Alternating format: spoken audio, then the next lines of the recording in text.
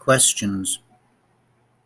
After my mother died, I lit a candle in every church, a real beeswax candle, not those tiny electric lights that glow for a little while when you insert money in the insatiable slot.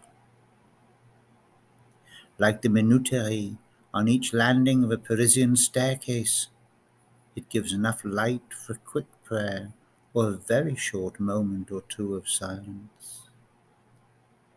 Where does the light go when the electricity switch is off? Where does the flame go when the candle is snuffed? Where did my mother go when her light went out?